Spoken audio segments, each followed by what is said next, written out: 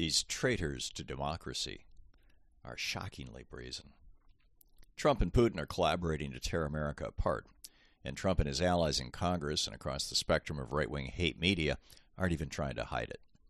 Americans aren't used to thinking of our country as a battleground. We haven't been invaded by another country's military since the War of 1812 and haven't seen bloodshed on our soil in formal armed conflicts since the Civil War. But the United States is very much a battleground today, a battlefield today. Instead of bullets and bombs, the weapons being used are digital, psychological, and social.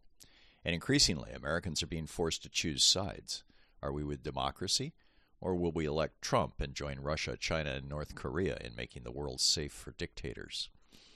In South Carolina last week, Trump came right out and said that if he became president again, he'd refuse to enforce Article 5 of the NATO treaty and let Putin take Poland or any other part of Europe he wants. I would encourage them to do whatever the hell they want, Trump said of Russian troops and their leader, President Putin. His comments drew him an immediate rebuke from Jens Stoltenberg, the Secretary General of NATO, who laid it out clearly, quote, "Any suggestion that allies will not defend each other undermines all of our security, including that of the U.S., and puts American and European soldiers at increased risk," end quote. Yesterday, European Council President Charles Michel said Trump's taking that position on NATO was reckless and only serves Putin's interests.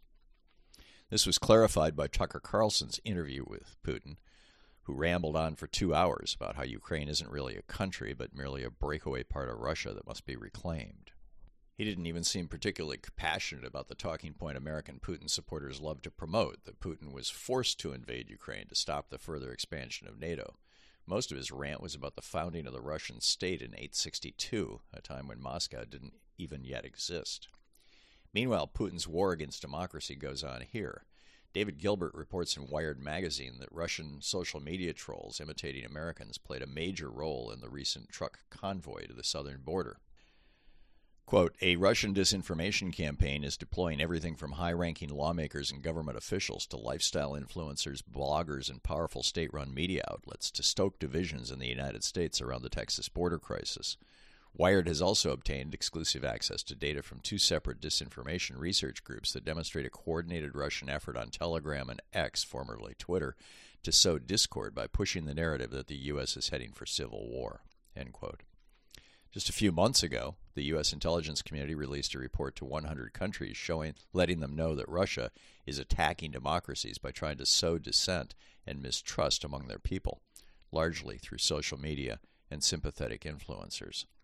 The cable said, quote, "Russia is pursuing operations to degrade public confidence in the integrity of elections themselves. For Russia, the benefits of these operations are twofold: to sow instability within democratic societies and to portray democratic elections as dysfunctional and the resulting governments as illegitimate." One senior intelligence official involved in the analysis told CBS News, quote, "We are seeing them look at their perceived success in 2016 and their perceived success in 2022 in gumming up outcomes to be something that should be continued moving forward and maybe even expanded," end quote.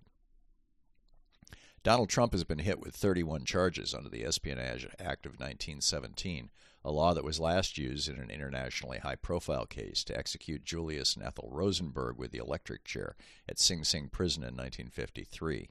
He's charged with stealing hundreds of top-secret documents, taking them to Florida, sharing them with people who have no security clearance, and lying to the FBI and National Archives about it. Of greatest concern, a 10-inch thick binder of raw intelligence from our spies and sources in Russia has gone missing. This is the sort of thing that Putin would pay billions for, and maybe has. This should surprise nobody. During his presidency, Donald Trump was having regular secret phone conversations with Russia's President Putin. Over 20 have been identified, including one just days before the 2020 election. There are, after all, credible assertions that when Trump was elected, members of Russian intelligence and Putin's inner circle were literally partying in Moscow, explicitly celebrating a victory they truly believed they helped make happen. In his first months in office, Trump outed an Israeli spy to the Russian ambassador, resulting in Mossad having to relocate, change the identity of that spy. That, in turn, prompted the CIA to worry that a longtime U.S. spy buried deep in the Kremlin was similarly vulnerable to Trump handing him over to Putin. As CNN noted when the story leaked 2 years later, quote, The source was considered the highest level source for the U.S. inside the Kremlin, high up in the national security infrastructure, according to the source familiar with the matter and a former senior intelligence official. According to CNN sources, the spy had access to Putin and could even provide images of documents on the Russian leader's desk, end quote. The CIA concluded that the risk Trump had burned the spy was so great that, at massive loss to U.S. intelligence abilities that may have helped forestall the invasion of Ukraine, we pulled the spy out of Russia in 2017. Similarly, when they met in Helsinki, Trump and Putin talked in private for several hours, and Trump ordered his translator's notes destroyed. There's also concern that much of their conversation was done out of the hearing of the U.S. translator. Putin is also fluent in English and German, who may have been relegated to a distant part of the rather large room in which they met. Things were picking up in 2019 as Putin was planning his invasion of Ukraine while Trump was preparing for the 2020 election. On July 31st, 2019, Trump had another private conversation with Putin. The White House told Congress and the press that they had discussed wildfires and trade between nations. No droids in that car. The following week, on August 2nd, the Daily Beast's Betsy Swan reported that Trump had just asked the Office of the Director of National Intelligence for a list of all its employees, including all our spies, who had worked there more than 90 days, and the request had intelligence officials experiencing disquiet.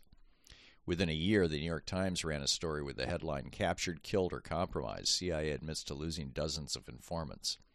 The CIA then alerted spies around the world that their identities had probably been compromised by then-President Trump himself.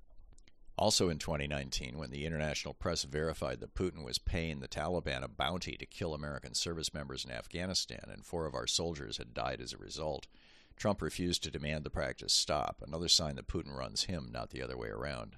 As the New York Times noted at the time, quote, Mr. Trump defended himself by denying the Times report that he had been briefed on the intelligence, but leading congressional Democrats and some Republicans demanded a response to Russia that, according to officials, the administration has yet to authorize, end quote. Instead of stopping Putin from putting a bounty on American troops, Trump shut down every U.S. airbase in Afghanistan except one. There were about a dozen, crippling incoming President Biden's ability to safely extract U.S. assets from the country in an orderly fashion. In July 2019, Trump had conversations with 5 foreign leaders during and just before a visit to Mar-a-Lago. They included Putin and the Emir of Qatar. In one of these conversations, according to a high-level U.S. intelligence source, Trump made promises to a world leader that were so alarming it provoked a national security scramble across multiple agencies.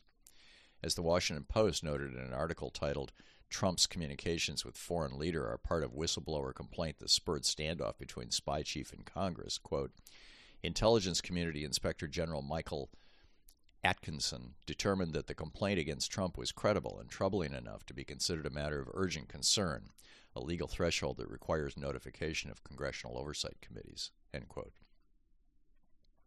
Along his journey toward converting America into a full-blown Russian-style oligarchy, Trump has picked up quite a few democracy-skeptical allies. As early as 2018, for example, Senator Rand Paul made a solo trip to Moscow to personally hand-deliver a package of secret documents from Trump to Putin. Its contents are still unknown. Senator Paul has also consistently taken Trump's side with regard to the 2020 election, and when the FBI searched Mar-a-Lago 2 years ago, responded with a call for the repeal of the Espionage Act. When Trump was busted for stealing U.S. secrets and hiding them in Florida, Paul suggested the FBI may have planted secret documents at Mar-a-Lago. Last week, he launched a filibuster-style attack on a new Senate proposal to give military aid to Ukraine. These traitors to democracy and American ideals have become shockingly brazen, and they're gaining more followers every day as Putin uses his internet troll army to convince the GOP base to demand their politicians abandon Ukraine and NATO. America is now a battlefield in an epochal war between the forces of democracy and fascist autocracy. Much of the warfare is happening in cyberspace, and in some cases is even being assisted by the right-wing billionaires who own our largest social media companies. What we once called the Cold War is now something Putin believes he can win. And if Trump or somebody like him is reelected president this November, he will have won.